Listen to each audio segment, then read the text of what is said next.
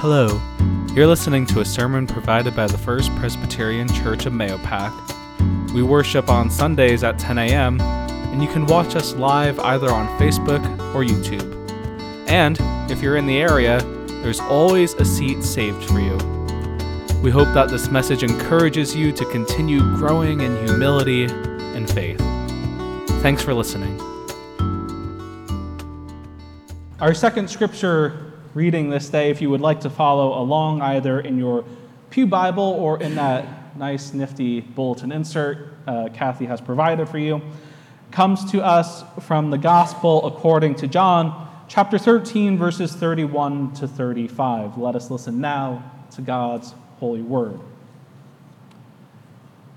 When he had gone out, Jesus said, "Now the Son of Man has been glorified, and God has been glorified in him. If God has been glorified in him, God will also glorify him in himself, and will glorify him at once. Little children, I am here with you only a little longer. You will look for me, and as I said to the Jews, so now I say to you, where I am going, you cannot come. I give you a new commandment, that you love one another, just as I have loved you. You also should love one another. By this, everyone will know that you are my disciples, if you have love for one another." This is the word of the Lord. I'm going to peel back the curtain one moment and give you a behind-the-scenes glimpse of why we read some of the Bible passages we read on Sunday morning. It's a fair question. Perhaps you're sitting out there and you're thinking, why are we reading this day? Or perhaps you're thinking, why hasn't he ever covered my favorite passage? That too is a fair question. The reason why we read a lot of the passages we do here on Sunday morning is because we follow what is called the Revised Common Lectionary. It's this 3-year cycle, creatively called years A, B, and C, that cover a significant portion of the Bible.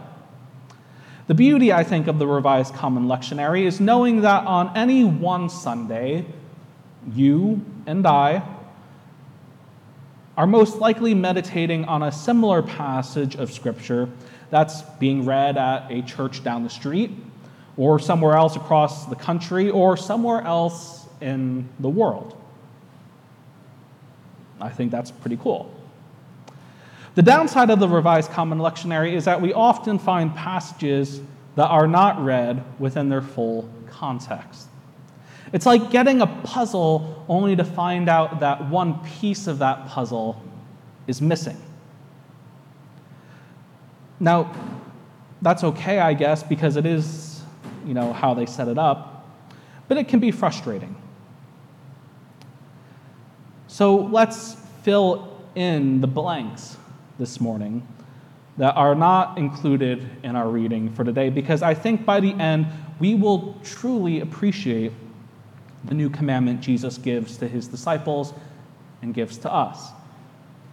Oh, and if you're also curious, that thing about the puzzle and a missing piece, I don't know why you would buy it, but they actually do sell puzzles that you can buy that are missing a piece, purposefully.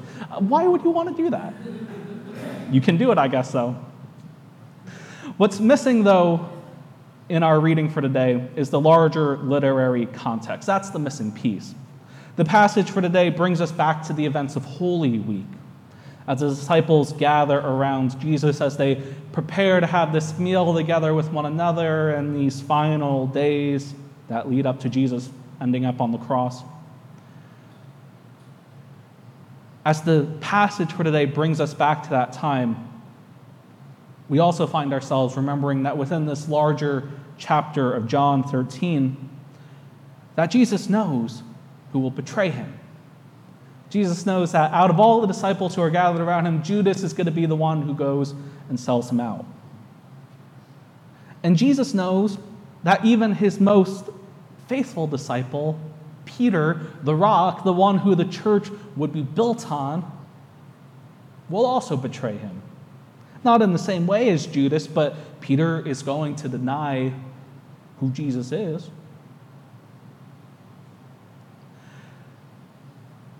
But even knowing all these things, Jesus proceeds to continue in his mission of modeling what true love looks like.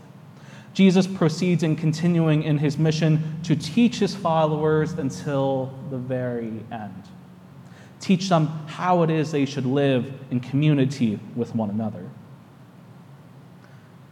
Jesus doesn't take the opportunity to stand up and make this grandiose speech that you see in some kind of law or criminal movie. Jesus doesn't stand up and point at Judas and say, "I know what you are going to do."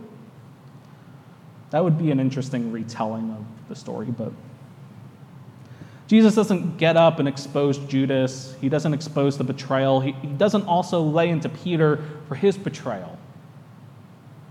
But what does Jesus do instead?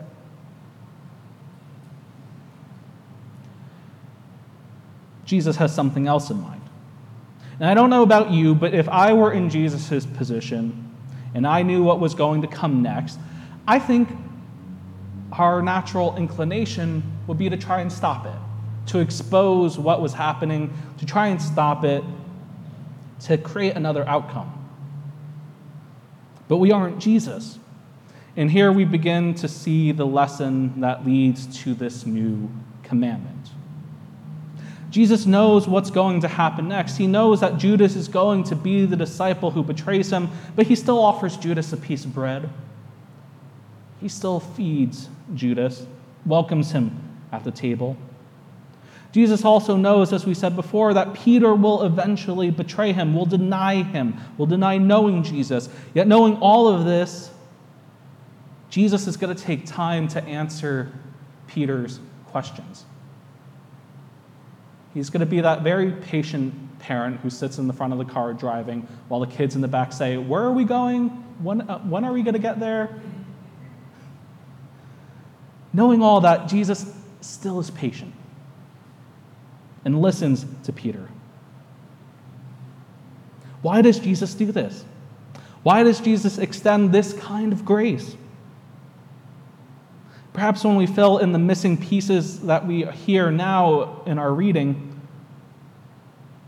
we will recall that at the beginning of this chapter, it is written, "Having loved his own who were in the world, he loved them till the end," as it says in John 13, verse 1. All that Jesus could do was love the disciples until the very end, love us until the very end. The only thing Jesus could do was to get up, lower himself as a servant or a slave, and wash the feet of his disciples, who were perfectly flawed, but also perfectly loved.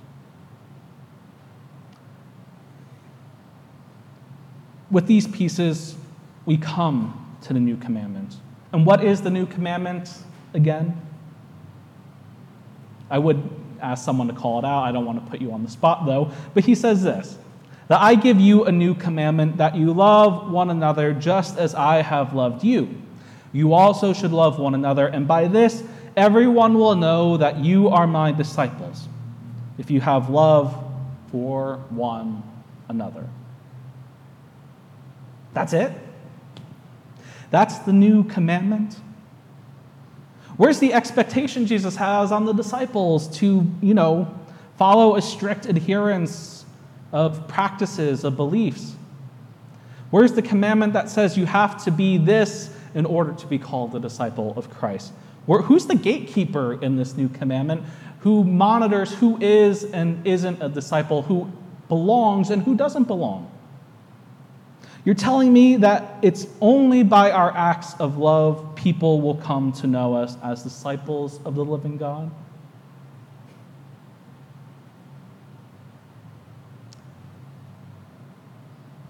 Perhaps there's another piece of the puzzle that we're missing. For indeed, Jesus might have just laid it out there plainly for us. Perhaps we're the ones who are missing something in this new commandment of what it means to love one another and to be known as disciples who show that kind of love to others.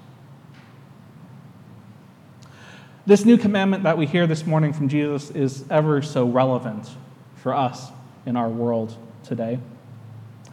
As I just mentioned recently, the events that happened in Buffalo, in our own state of New York. Also, another event that happened Friday in New Jersey. Of course, we'll learn more in the coming days, but from what we can gather so far, such things that have happened this past weekend, we know came out of not a place of love, but a place of hate, a place of anger. Spider Robinson, this writer, once said this, that anger is always fear in disguise. Anger is always fear in disguise. Now, I don't think that's true for every instance of anger, but I do think that's true in many cases, in which when we do not follow the new commandment of love, what fills the void? Is it anger? Is it our fear of something we do not know?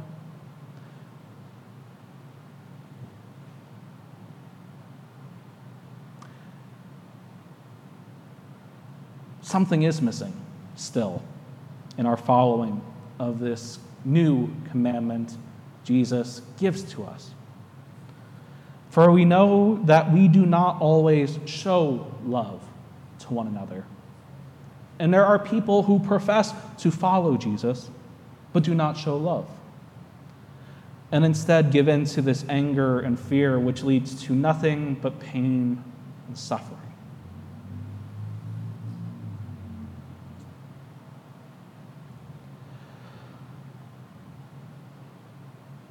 As we hear these words of the new commandment that Jesus gives us, we do remember how we have a tendency to overcomplicate the process of becoming a disciple. The church has a history of telling people that they need to make these loyalty pledges, that they need to profess their faith to an unmoving set of confessions, and any misstep will result in you getting kicked out. I think you've even heard me tell the story of how in our Presbyterian past, you used to have these communion tokens, right? And only if the minister and an elder deemed you worthy were you allowed to partake of communion on any given Sunday. We have a good track record of saying who is and isn't a disciple.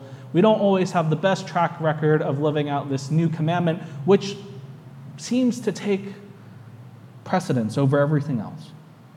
Because no amount of correct theology, no amount of moral purity would ever make us worthy of God's love, but here we are in this 13th chapter of John, hearing Jesus say to us that that's all there is this commandment of love, even if we are not deserving of it. Jesus demonstrates what putting love into practice looks like, and showing love to people who would fail him, people who would make mistakes. This is the larger picture, the larger puzzle that we are continuing to fill out in this ever-expanding love story of God. And what's great is I know I am not deserving of such love, just as I am sure that many, if not all of us, are not deserving of such love, yet it is freely given.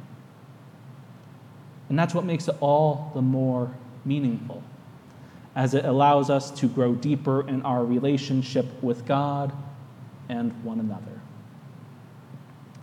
So let us consider what piece or pieces are missing from the puzzle that reveals what it means to love God, to love our neighbors, to love ourselves. What's great is that even if we find our puzzle is missing a piece or two, Jesus helps to fill in the gap, to help fill in the missing section. So let us celebrate that we are able to worship and follow in the footsteps of our living God, who continues to proclaim an Easter message of new life, of resurrection, and proclaim a message that transcends our tendency to say who is and isn't worthy, who's in and who's out. Let us go and celebrate with joy that we are, as imperfect and beloved people, called still to be disciples, that we can be co-laborers with Christ in this work of welcome, this work of healing, and this work of love. Amen. Thanks again for listening, and we will hold you in prayer as we head into a new week. If you'd like to learn more about our church and ministry, or if you'd like to learn how you can support us, you can visit our website at mayopacchurch.org. Until next week, God bless.